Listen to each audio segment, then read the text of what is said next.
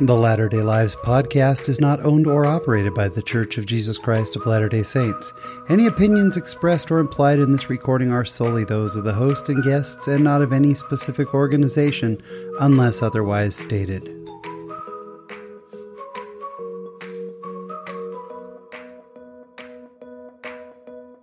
Hello, friends. Welcome to episode number 123 of the Latter-day Lives podcast. My name is Sean Rapier. I am your host. Thank you so much for joining us again this week. We have a fantastic conversation coming up. But before we do, I do want to thank our reviewers. This week we had reviews on Apple Podcasts from Utah Mama Mia and C. Nielsen 30. And we are up to 104 total customer reviews and 256 ratings. And we have kept our 5-star rating average. So thank you so much to our 2 reviewers again this week, and to all of you for your kind words and your reviews. It really helps people find the show. So thank you. This week on the show, my guest, Lexi Austin. It was so much fun sitting down and talking to Lexi. We've never met. We did the interview online. She is the host of The Savior Said, a Come Follow Me podcast. And talking to her, it was like sitting down with an old friend. Very easy conversation to have. And she is just a truly great soul and shares a lot of really neat insight. But I thoroughly enjoyed talking with her. You're going to love this conversation. And this week in my latter-day life, grief is a funny thing. It's all coming up. So sit back, relax, and enjoy this week's conversation.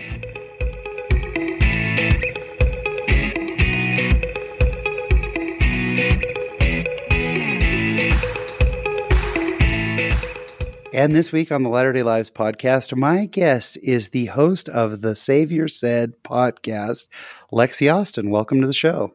Thanks, Sean. I'm glad to be here. Super excited to have you on. You joined our Latter-day Saint podcaster group in July. But when did you start the Savior Said podcast? I actually started it in December of 2018, right after the announcement that Come Follow Me was coming out.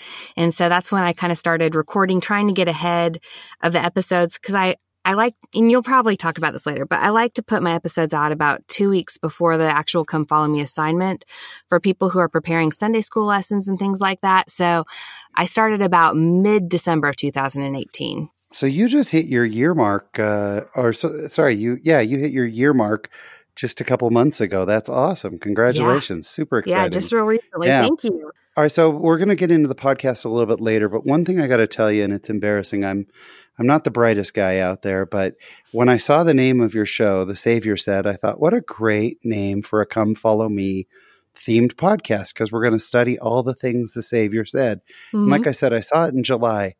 This morning, it dawned on me that is the second line of the song after Come Follow Me. So it literally took me six or 7 months to realize that the name is a play on the song. That's so awesome. So. Well, it's perfect too, because it is. We're talking all about what the Savior said. So it's perfect. Well, we're going to get into the podcast because I have so many questions about it. But first of all, let's hear a little bit about you. And we should say to our guests, where are you, or to our audience, where are you recording from? I am in Huntsville, Alabama. So that's North Alabama. Mm-hmm. And I am sitting in Linden, Utah. Very jealous of the fact that you are surrounded by world-class barbecue, by the way. Yeah, we have the best barbecue. Yeah, you're at the epicenter, and you can actually get white barbecue sauce, which we cannot get in Utah. But that's a theme for another day. So, but we have never met before, and so I get to learn about you along with our audience, which is awesome. Tell us a little bit about where you're from, where you grew up. Okay, well, I was born and raised here in Huntsville, Alabama, and Huntsville's a very interesting place. We like to say that we're in Alabama, but we are not of Alabama. We have a giant Army installation here, Redstone Arsenal, and then also we're like the southern epicenter of the Space NASA NASA and all that stuff. We have space camps here. Johnson Space Flight Center is here. So there's lots of rocket scientists in this area. My dad especially is a rocket scientist. And so a lot of these people are transplanted into Huntsville from other areas. So it's actually very rare to meet people who are born and raised in Huntsville. Most of them have been transplanted in. So my parents are both transplants into Huntsville, and that's why I was born and raised here. So I know I'm big on dad jokes. Mm-hmm. Please tell me that your dad said it's not rocket science regularly. Oh, yes.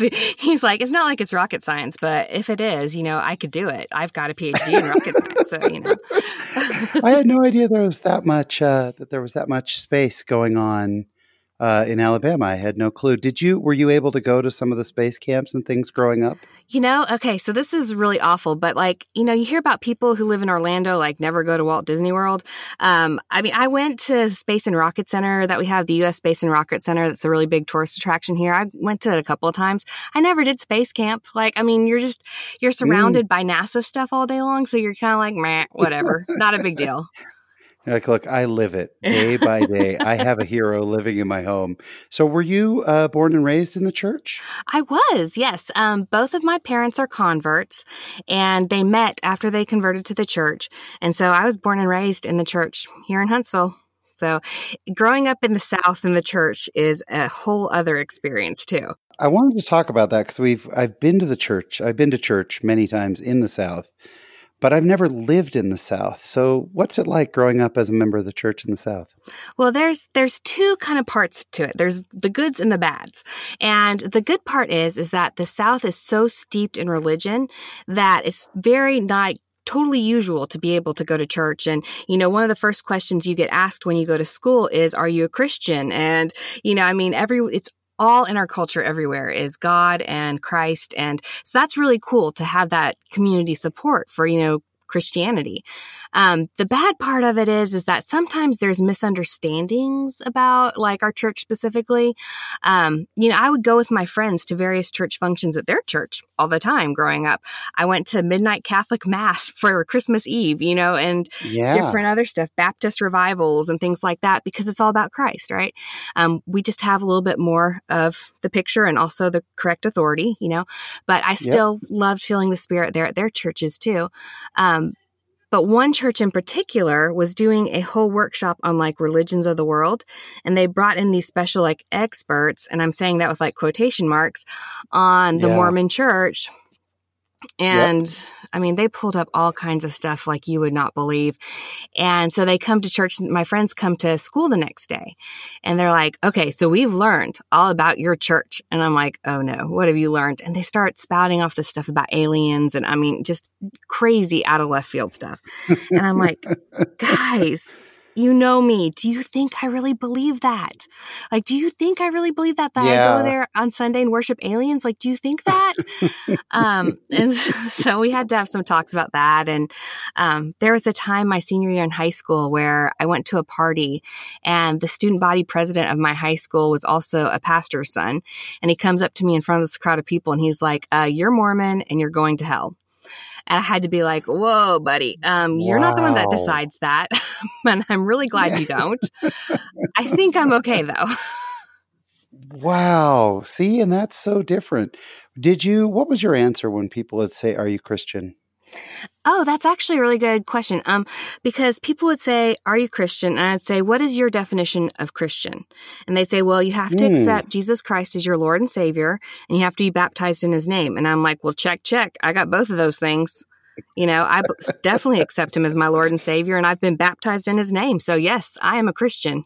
We had a guest on who's a good friend of mine, Nate, and Nate Jones, and he actually uses the term Latter-day Christian. When he refers to I love that. He's like, he said, as a Latter-day Christian, but I love that we stand up for being Christians. So how many kids are in your family? I'm actually the oldest of 5 kids. There's 4 older sisters, and then we have 1 little brother, and the age range from me to my little brother is about 12 years. So awesome. It was a wild house. Yeah. What were you into growing up? What was your passion? Reading. Period, reading. I love to read. I've always loved to read. I'm constantly reading stuff, and I've done that ever since I was really small. And then I started working in libraries. I started volunteering in my local library when I was 13. And by the time I was 15, I was literally paid on their employee roll and I was working in my public library. And so I spent a lot of times reading and being in library. Like that's pretty much what I do. So you get done with high school. Mm-hmm. You know, you're older now. You're ready to fly the coop. What came next? Next, I went to BYU. So I went to BYU in 2000 and I got out there, and my BYU experience was, I think, a little different from most people's BYU experience. I had kind of a rough time there, and I think at the time I was going through some like depression and undiagnosed social anxiety. And BYU is very good if you're like extroverted and you love to be around people. But if you're struggling with those things and you don't necessarily want to be around people, it can be kind of a hard place. And so those 4 years, when I look back on them, I mean, I got a world-class education and I loved the learning that happened there. But I mean, the social stuff there was really, really rough for me. And I worked at the Harold B. Lee Library there on campus, and that's like my safe place. Like when I think about when I felt the best and when I felt the safest at BYU was when I was there at the library. And I would guess that a lot of people have, I mean, you say it's not typical. I would guess there are a lot more people who have that experience. And I think it's great that, you know, you talk about it and you own it. How much of it do you think was culture shock? I mean, Provo, I've spent some good time in Alabama, spent, 25 years now near Provo. Mm-hmm. Not even remotely similar. No, not at all. I had never been to Utah before I went to tour BYU my junior year. And I got off the plane and we're like driving from Salt Lake to Provo, and there were passing signs for like Lehigh and stuff like that. And I turned to my mom and I'm like, Mom, it's like Mormon land here. Like it's like Disney World, but like for Mormons, like there's so much Mormon stuff here. I was the same way. I mean, it's just, and occasionally I still am, and I've lived here for 25 years now, but yeah, you're not wrong on that. So did you find a way? I mean, you're there for 4 years. Mm-hmm. Did you figure out, did you just withdraw, or did you figure out, okay, this is how I'm going to play the social game? I mean, I think, falling back in on the library, the periodical section is where I worked, and we had a really close-knit group of friends there that worked in that section. And so they kind of became, my little family there. And so that was tricky because so much of like what is family at BYU is like defined by your ward. And there were several, I don't think I ever had a ward that I truly felt comfortable in, which is sad to say, but I had a really hard time with the wards there at BYU, and I'm not exactly sure why. I think it was me being socially anxious and, awkward. But, sorry, what was the question? I think you answered it, was how you figured out your social situation. And two things that you said that I love, that I think are two great takeaways, is first of all, you've done a really nice job separating, at least here in the conversation, separating your ward and your social experience and BYU from your testimony and the gospel. I think that sometimes those can get very intermingled, or maybe they did for you, but it doesn't sound like it. Nope, never. Sometimes we hear people, where they'll say, well, I didn't feel like I was part of the ward. I didn't get along with my roommates as well. And I kind of withdrew from the gospel. Nope. And in fact, it was, if anything, it strengthened my faith in my Savior, because I wasn't going to church to see friends, and I wasn't going to church with anyone expecting me to be there. And I wasn't going to church, for like social events and stuff like that. I was going for my Savior 150%. And like, that's awesome. Yeah, that's perfect. That's exactly why I was there. I think the other thing that I take away from this is we have a very easy time stereotyping people. And I only, before today, knew you from your podcast. If you were to describe Lexi, first word I would use is extrovert. You come across, but on the podcast, you come across as so open, and we'll talk more about the podcast later. Mm-hmm. But I think it's important because I think that people have, it's funny. I tend to be an introvert too, and yet, I host a podcast and I'm a stand-up comic. Those are not what people think of classic introverted things. Yeah. But Yeah. I really prefer to sit down with 2 or 3 friends than be at a big party. Yes, absolutely. Absolutely. And, growing up the way I did with my 2 parents, my mom is supremely extroverted. Like, if there's anything she can be president of, she's president of it, and like networking. Whereas, my dad, the rocket scientist, like, she drags him along to like her social events and he sits in the corner and does math for fun. Like, I mean, that's the 2 of them. So I have that introverted side, I think, from my dad, but I've learned to fake it really well from my mom, the extroversion. And even though I'm not an extrovert, I can act like it when I need to be. You get done with BYU. Where did you go next? Well, that was, that's one of the scariest moments in anybody's life. I think once you graduate college, I graduated with a humanities degree and an English minor. And I knew that the next step for me was going to be getting my master's in library science. I knew I wanted to be a librarian. I mean, it was very obvious that was the path that the Lord wanted me on. He wanted me to be a librarian. I had no idea that was a thing. I did not know that there was a degree in library science. Yeah, not a lot of people do. But yes, and to be an actual official librarian, you need to have that. They call it an MLS, Master's in Library Science. So, I mean, that's the official stamp that you are a librarian. And so I knew that's what I wanted. And I just needed to know, where was I supposed to go, in this entire world to get that MLS. And so I decided to come back home. And that was a really big leap of faith for me because, I had job offers in a couple other places and, different library positions where I could work and get my master's at the same time. And, but it just felt like I needed to come back to Huntsville and work for minimum wage with a college degree, which at that point was like $6 an hour or something.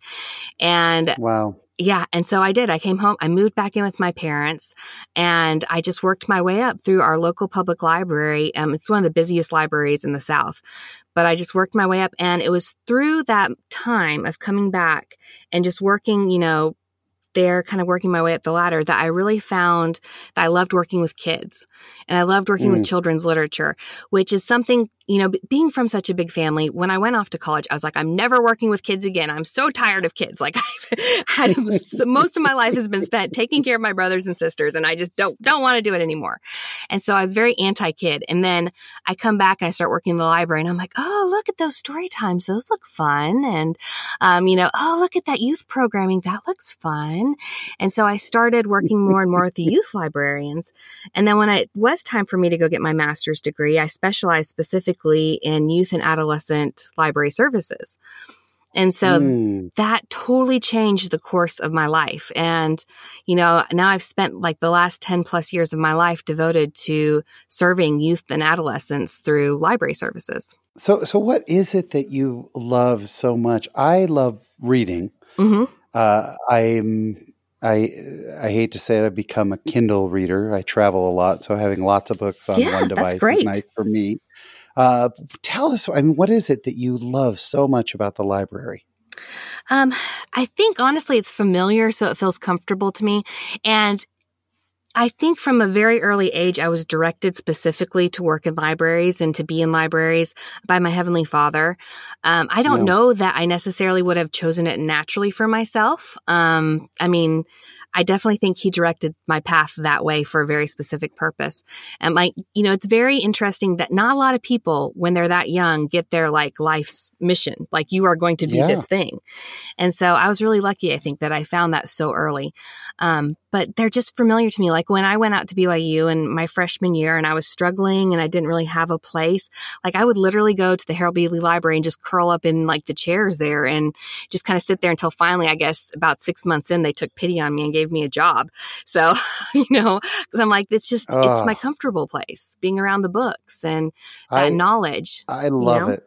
And I love the library. I have great memories, especially when I was a kid, but then also of taking our little kids to story time and things. Yes. But I just have to put it out there that part of why I try to live righteously is that I'm afraid if I don't, I'm going to have to spend the eternity finding books through the Dewey Decimal System. The single most confusing thing of my life.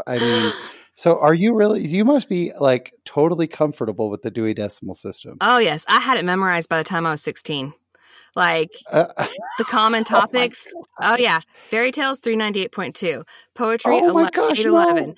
Dinosaurs 567. Like, I mean, yeah. Lexi, that is one of the greatest things I've ever heard. That somebody loves the Dewey Decimal System so much they Now, memorized it by the time they were I a don't know teenager. that I love it. It's not necessarily that I love it. It's that it was a necessity. It was like survive or die by the Oh, Dewey that's Decimal so System. funny. So, yeah. All right, so I hate to admit it, but I haven't been in a library in a long time. Is it still? Are there still card stacks, or are you digitally No. looking things up now? Yeah, Okay, I just remember everything's when I was a digital. kid Everything's flipping through the online. cards. Yeah. Of course, I'm so Everything. old, No, Yeah. I remember that too. But no, everything's online, everything's digital. And I'm actually in an elementary school library now is where I work. I'm a school librarian.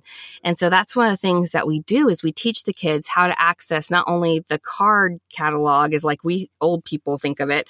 It's their online catalog now, but we teach them how to search that and how to move through that. But then also that's kind of teaching them how to move through databases, which then helps them search the internet and make smart choices as they are consumers of information online. So that's kind of part of the job too. But it's fun. Once you got your master's, did you go straight into school libraries? No, I actually spent a good long time. I've only been in school libraries for about 7 years now. So I spent a good long time at the public library working in various youth services jobs. I've done everything from being a youth services outreach librarian, which means you go to like the poorest of the poor places where they don't have library services and you help the kids there. And then I also was the manager, the head of youth services for the biggest branch of our local library, the downtown library here in Huntsville. So I managed several people, a staff there for a while. And I decided I didn't like managing. I don't like being in charge of other people and having to settle their drama. Yeah. So, and also at that point, my son had gotten to the point where he was about 5 or 6 years old. And I realized I was paying someone to watch him in daycare so that I could go and like read stories to other people's children. And I was like, oh my gosh, something wrong with this. And so that's when I was like, I need to go to be a school librarian so that we have the same schedule. And so that's worked out really well. That's neat. My wife works for the school district. We have the same thing. Summers off and similar hours. It's been a real blessing. Yes. So we kind of skipped ahead. You have a son. Yes.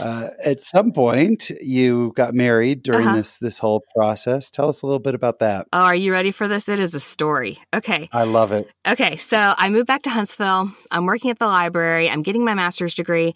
And the whole time I'm like, Heavenly Father, why am I single? Because I felt like I stayed single a whole lot longer than the rest of my friends who are married and having babies and stuff. And I mean, I was like 26, 27 or so. Which is so young. I mean, really, so I know young. how it feels. I know. I know how it feels in the moment. You've been through 4 years at BYU, but it's so young. It is so young. But, and so I'm fretting that I'm an old spinster at the age of 26, 27. And, the whole thing was just get your master's degree. You've got to get that master's degree. And so I graduated with my master's degree in December. And then that December, I have a friend who I promise you, I think she has a spiritual gift of matchmaking, which, sounds crazy. But by the time that she introduced me to my husband, she had already had 6 marriages from other matches she had made. And since then, she's had dozens more. So, I mean, this girl, I don't know, but Father in Heaven has blessed her with a gift to match people up. Because she was like, Lexi, you've got to meet this guy. He's a single dad. He has full custody of his kid. And you just got to meet him. And I'm like, no, I don't want someone with a kid. I don't want attachments. I don't want to be part of that. And she's like, oh, but you need to. I'm like, no. So I fought it for a while until eventually she put us together. She was a volunteer coordinator and she was in charge of Santa's workshop. We have the Santa's Village thing. It's like a tourist attraction where people come, they meet Santa Claus and they go to Santa's workshop and they make reindeer out of craft kits. And fun. She needed elves to be in Santa's workshop. And so I signed up to be an elf and my future husband signed up to be an elf and she happened to put us together and, it clicked. But it was interesting when I met him because he was not a member of the church. I'm like the world's worst missionary ever because he's like, you're Mormon. Because I told him I went to BYU and I was like, yeah. And he said, that's awesome. I listened to Glenn Beck and he's a member of your church and I want to know more. And I'm like, no, you don't. And he said, yes, I do. I want to go to church with you. I'm like, no, we're weird. You don't trust me. You don't. We're weird. Wait a minute. This is the teacher who would later go on to host a Come Follow Me podcast. Yes. Wasn't going to share the gospel. No, because here's the thing is I had a friend, a really good friend, who had someone convert to the church and she married him. And then he later left the church. And so that was one of my biggest fears, and this is a whole aside that like two of my biggest fears in life at that point in my life was that I would marry someone who converted to the church for me and then would leave. And the other one was that I would never be able to have children. And both of those fears came true. So, I've learned that with my Heavenly Father, I can literally walk through my biggest fears, which is a pretty cool thing.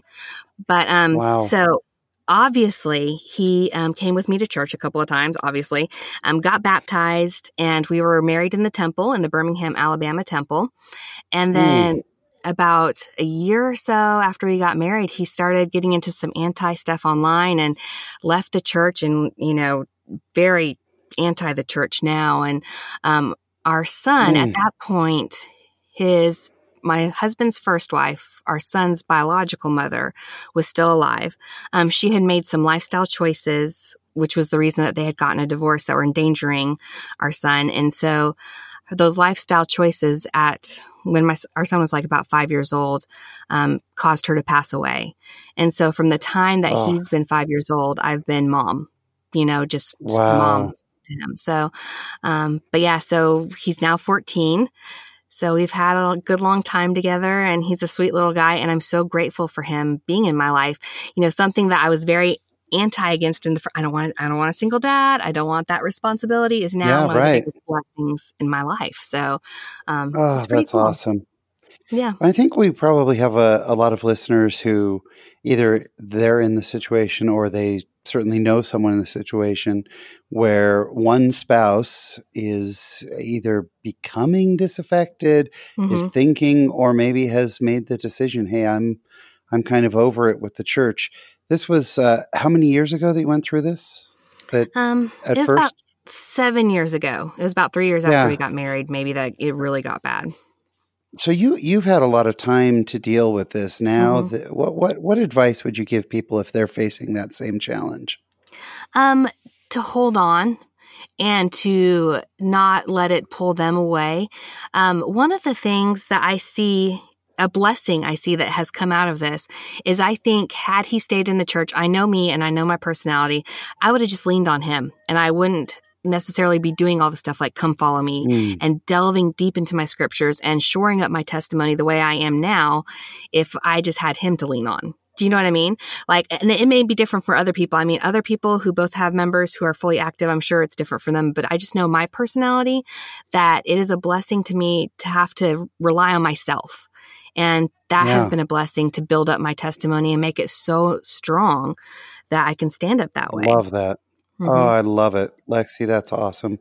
Did it come to the point where it was kind of like, okay, I'm going to go do this thing and you go do your thing? Or did you have to sit down and come up with rules for, hey, here's how we're going to kind of make this work together? And then how do you make that work with your son? Oh, that's really interesting. I mean, we never actually sat down and had like these are the rules and this is what we're going to follow. But I mean, it's just, since he slowly kind of pulled away and then got more and more against the church, I mean, there were just different lines that were drawn in the sand. And I mean, he did leave and go to a different church that's here in the South, and my son goes to it as well. One of the big things that he did not want our son to be baptized into the Latter-day Saint Church, the Church of Jesus Christ. He did not want that. And so by the time our son was 8, he was going to church with my husband instead. So we have in our house is just a Christian faith house. I mean, we say morning prayers together. Yeah. We say evening prayers together. We pray over all of our meals. We talk about God. When it's Christmas time, we're reading the nativity story together every day. We have a different scripture that we read in the Bible. Come Follow Me. Last year was really fun because I could talk to them about like the biblical stories and stuff.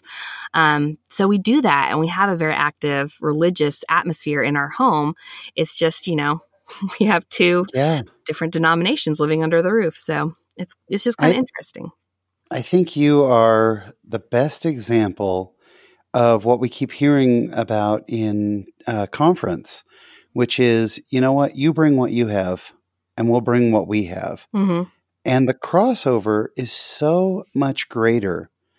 when I think about when you were talking about the kids who had learned about you and, suddenly knew all about you and all about your religion when you were younger, Yeah.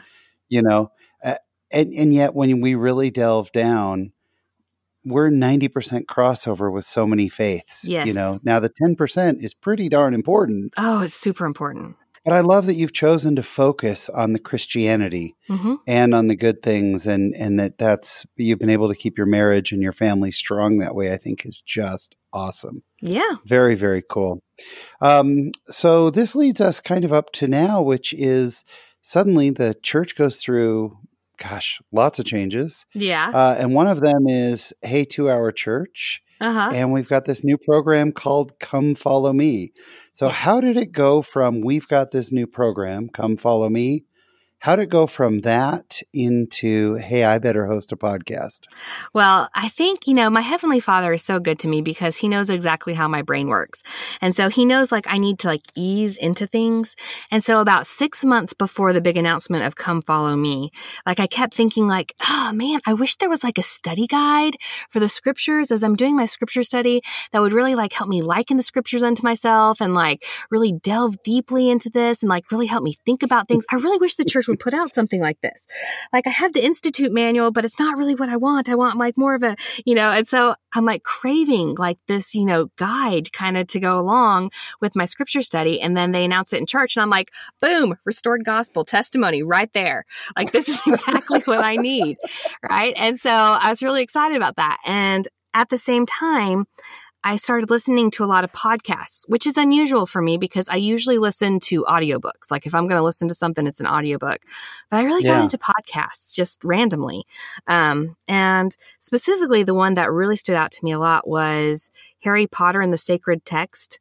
I love Harry Potter, and Harry Potter and the Sacred Text, it has they're ordained ministers of different churches or whatever, but they go in and they use the different ways that they use to read sacred texts like the Bible, but they apply it to Harry Potter and pull out values and things like that you can apply in your life, honesty and friendship and trustworthiness. And it's very cool. So that was a podcast I was listening to pretty much daily.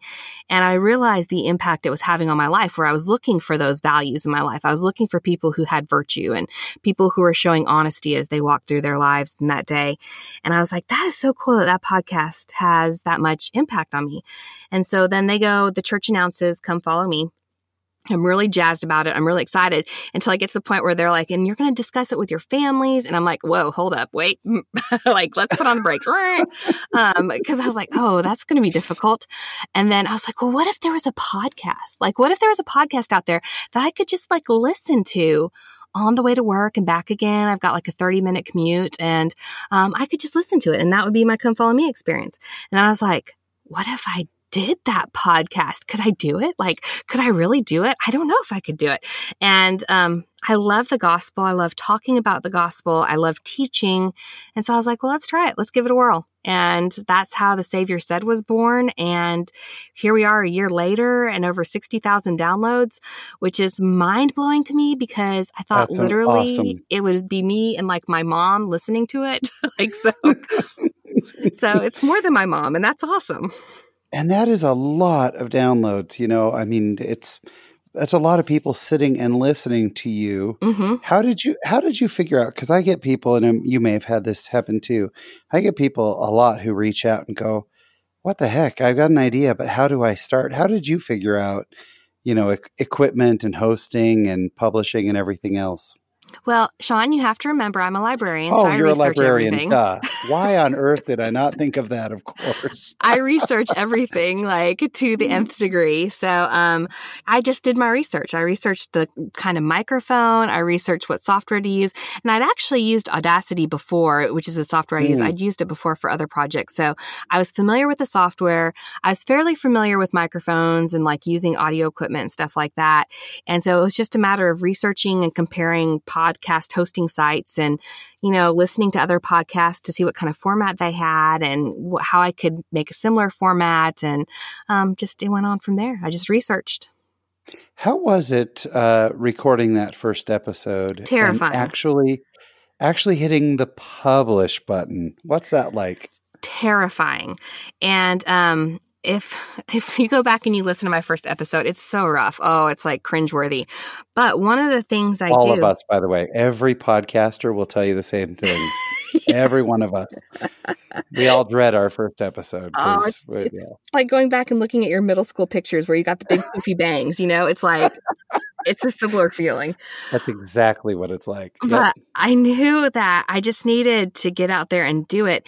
And so I thought, like, what is the most like cringy, emotional, like opening up my heart thing that I can talk about? And so I did. And so if you go and you listen to that first episode, I talk about, infertility and what happened to me. And I mean, it is like a roller coaster. But after laying all that out there, like that's the hardest thing ever to do.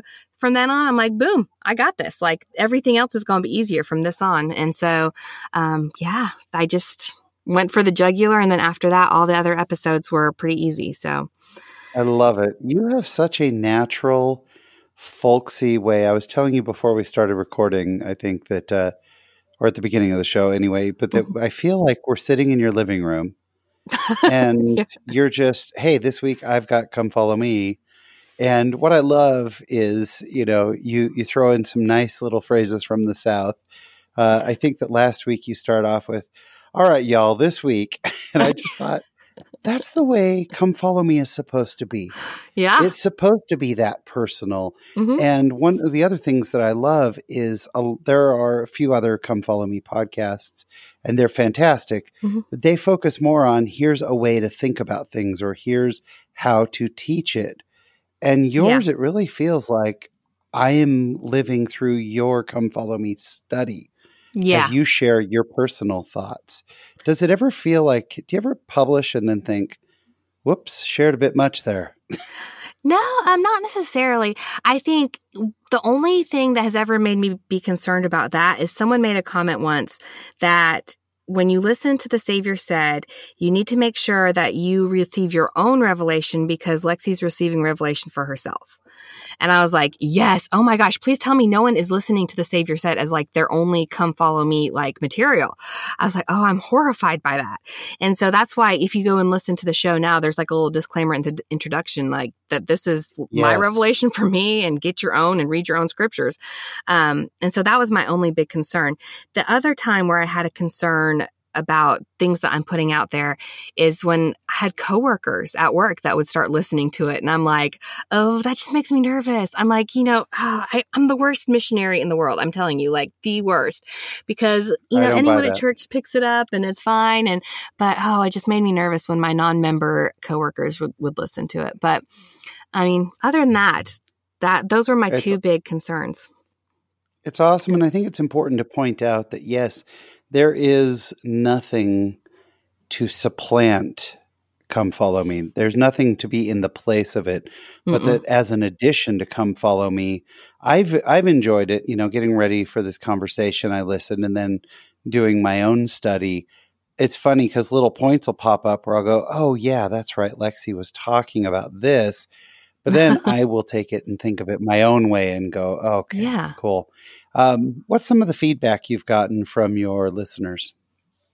That they just enjoy the insights that I give. And, again, like the folksy kind of funny way that they feel like I'm just in there talking to them. And that's kind of, I'm not a BYU professor. I'm not someone who has, tons of knowledge about the scriptures and can go really into depth of like, this is, and there's people out there that can do that and they're amazing.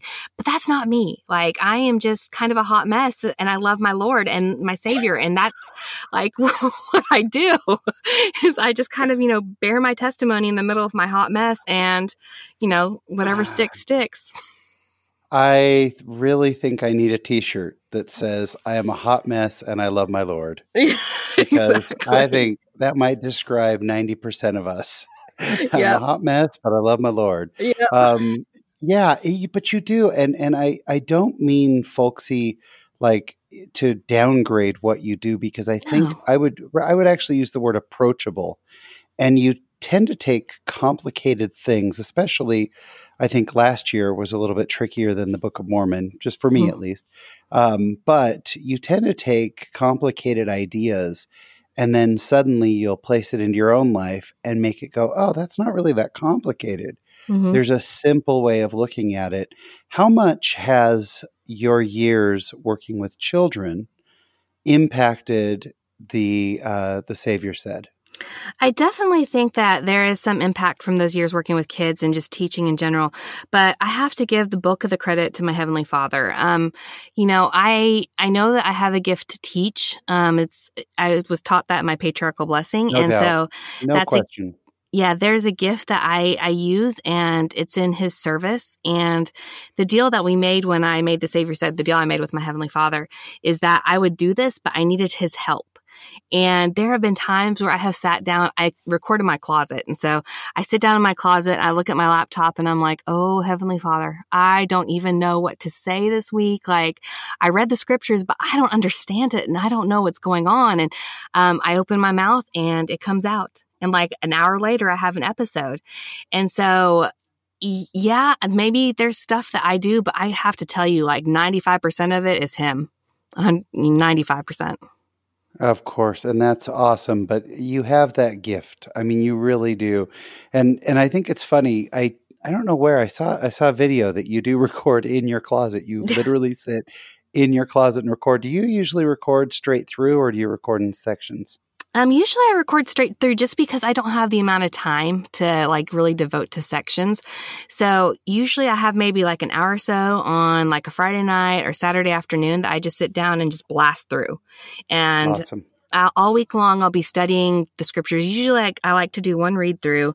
I like to listen to them audibly as well. I like to do one listen through as well. And then I go through Come Follow Me, and I focus on specific sections and kind of really delve into there, look for other materials as well. You know, what have we heard about this in General Conference? And is there other stuff I can look up? Like the latest episode I did, there's a whole part about Jacob. He's talking about Rahab and slaying the monster of death and hell. And I was like, who's Rahab? And I looked it up, and Rahab was like an Egyptian sea monster. And I'm like, that's so cool. So I kind of went off on a bend on that because that just fascinated me. But so then I look for other material to add on, and then I sit down and just blast right through, all the way through. Oh, I love it. I've seen people who feel intimidated by Come Follow Me. It's like, hey, I really liked I get to show up for third hour at church. Someone else teaches me. I'm satisfied. But bringing it into my own home for whatever reason is overwhelming. Mm-hmm. What advice do you have if people are struggling with the Come Follow Me program? Come Follow Me to me was so welcome because, again, I have that relationship where I go to church for my Savior. The whole social aspect of church has just always been awkward for me. It's not my favorite. So Come Follow Me to me was like, oh yes, I can, worship my Savior every single day of the week, and I can learn more about Him in my home and really firm up my personal relationship with Him. I think sometimes when we have intimidation about doing Come Follow Me, we're worried about doing Come Follow Me with our families. And how are we going to institute it with our families? And I think we definitely do need to worry about that. And we definitely do need to institute it with our families, but we miss out sometimes on doing Come Follow Me with ourselves. And making sure that our testimony is strengthened and that we're not just, again, going to church, like you said, it's sitting there through third hour and letting someone kind of feed the doctrine to us, but we're actually actively looking for it and going out and searching for it and searching for our own personal revelation too. So that would be my I love my that advice. so much. Listen, this has been wonderful. We're about at time. I have so thoroughly enjoyed getting to know you, Lexi, and I love the podcast. And I'm just going to give it my highest possible review. It's fantastic, and our audience should definitely go check it out. And it's called The Savior Said, and it's found on pretty much any platform where people get their podcasts. Correct. Any platform where you get your podcast, just look for The Savior Said, a Come Follow Me podcast. Yeah, it's fantastic. And I know it works through Apple. I was listening to it earlier this morning, so it's just fantastic. We are going to wrap up, and I don't think I prepared you for this. So this will be fun. We're going to wrap up with the question that I ask all of my guests, which is, what does being a member of the church mean to you? Well, I actually cheat because I listened to your podcast too, so I knew you were going to ask that. Okay. Like That's I good, said, because I always forget to prep people. yeah, it's all good. Like I said, growing up in the South, getting a taste of so many other Christian denominations, like I see truth, especially truth about our Savior, as a puzzle. And some of the denominations have some puzzle pieces. We have more puzzle pieces, and the puzzle pieces that we have reveal much more of the picture than any of the other puzzle pieces out there. So being a member of this church means that I have more of the puzzle pieces. I can be closer to my Savior, and I also have the authority in my life to become closer to my Savior. And I have those ordinances that bring me closer to my Savior. And I have the ability each week to go and take that sacrament and make covenants, renew my covenants with my Savior. And that's a beautiful thing to me. So the membership in this church is really about taking His name upon me and striving to be the best person I can under His name. I mean, that's really what it means to me. It's fantastic. What a great answer. She is a wife, a mother, a librarian, a podcast host, and a hot mess, but she sure loves her Savior. Yes. Lexi Austin, thank you so much for coming on and sharing your Latter-day Life with us. We appreciate it. Thank you, Sean.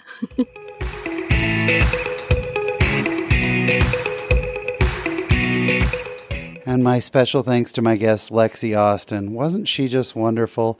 I really think that we need t-shirts that say, I'm a hot mess, but I love my Lord, because I think it describes every one of us. So thank you so much, Lexi. And please go check out The Savior Said, a Come Follow Me podcast. It is awesome. This week in my Latter-day Life, it feels like it was weeks ago, but, it was just over a week ago that I was sitting in our home and I got a message from a coworker that said, "Did you hear the news about Kobe Bryant?" And I had no idea what she was talking about.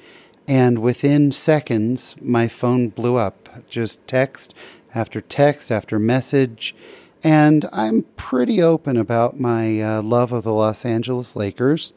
I'm wearing a Lakers t-shirt right now, actually, as I'm recording. That is one of my great passions in life. And I was sure that the news wasn't true. But of course, as we quickly learned, it was. And as I saw that it was verified, I began to cry. Now, if you would have asked me 10 minutes earlier, hey, what would you do if Kobe Bryant passed away? I would have said, well, I'd be sad, I guess. And then I'd move on. It wouldn't be that big of a deal. I've never met the man. I have had the chance to meet a few of my Laker heroes, but I never got to meet Kobe. And so, I'd be sad, but that would be it. And there I sat crying. Why was I crying? This was so surprising to me. And it caught me off guard. And throughout the rest of the week, there were all these tributes and everything else. I tried to kind of process. I actually wrote a personal post on Facebook about what I was feeling, especially when I saw that a friend of mine had posted on Facebook how ridiculous it was that people were posting all this about Kobe when they had never met him and they didn't know him. And to me, there's a difference. I had never met him, but I felt like I knew him. But more than anything, his 20-year career, I went and saw him play many times, but I saw him play with my best friends, with my dad, with my brother. It was very personal in that way. But I kept kind of dissecting that loss, and that dovetailed into January 30th. January 30th would have been my brother's 50th birthday. When my brother was 45 years old, 5 years ago, he died in his sleep of a heart attack. It was the single most devastating thing that's ever happened in my life. It was just such a hard thing losing him. We had no idea. It was from one day to the next. He was suddenly gone.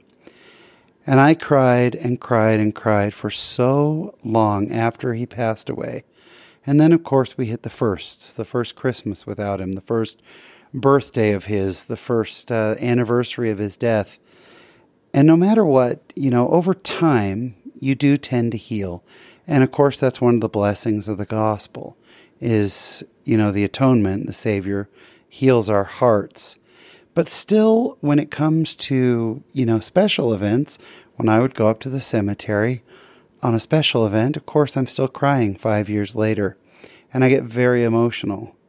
And this year, on the 30th, I was recording our other podcast, Sharing Time, with my friend Ken. We finished up at about 10, and at about 10:30 p.m., I went up to the cemetery by myself. And I stood there at Todd's grave. And Todd, my brother, who passed away, as I stood there, and he's surrounded by other family, on my wife's side. Right next to him is my wife's grandparents and a lot of people I love. But as I stood there on what would have been his 50th birthday here on earth, I felt zero sadness. I was overwhelmed by joy and nothing else.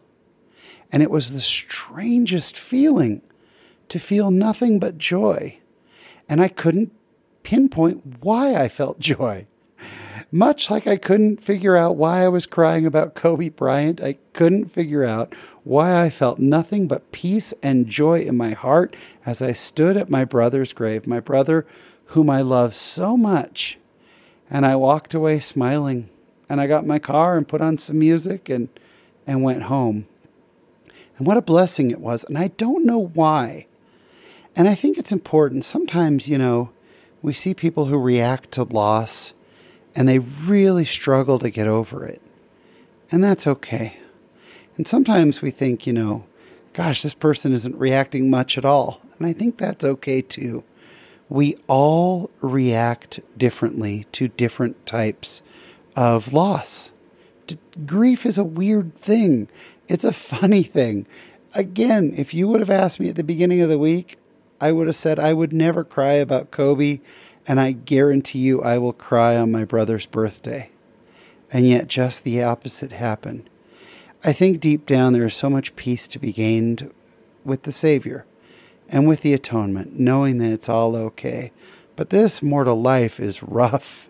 It takes some crazy turns. And I think we really need to give people the space to mourn and grieve in their own way. Because grief really is just an odd and funny thing. But I'm so grateful for the Savior, and I'm grateful I get to mourn. And by the way, when Kobe passed away, even though I would have told you it didn't affect me, it did. But I had multiple listeners, you know who you are, from the show who know I'm a Lakers fan and reached out and just said how sad they were as well. Thank you. That meant a lot as well. And that's what's happening this week in my Latter-day Life. Thank you so much for tuning in again. If you know anyone who would enjoy the show, if you could share it with them, we are just growing every single week because of listeners like you who find someone to share the show with. We appreciate it. You can follow us on social media on Facebook as well as on Instagram. You can just look for the Latter-day Lives podcast. If you want to get a hold of me directly, I can be reached at Sean@latterdaylives.com. That's SHAWN at latterdaylives.com. I am a little bit backed up on email messages. I've been traveling, but I'm in town all week. I'm going to get back to everybody who's emailed, so thank you so much. Well, that's about all we have for this week. So until we meet again, there is a great, big, beautiful world out there. Go be in it, just not of it. Thanks for listening.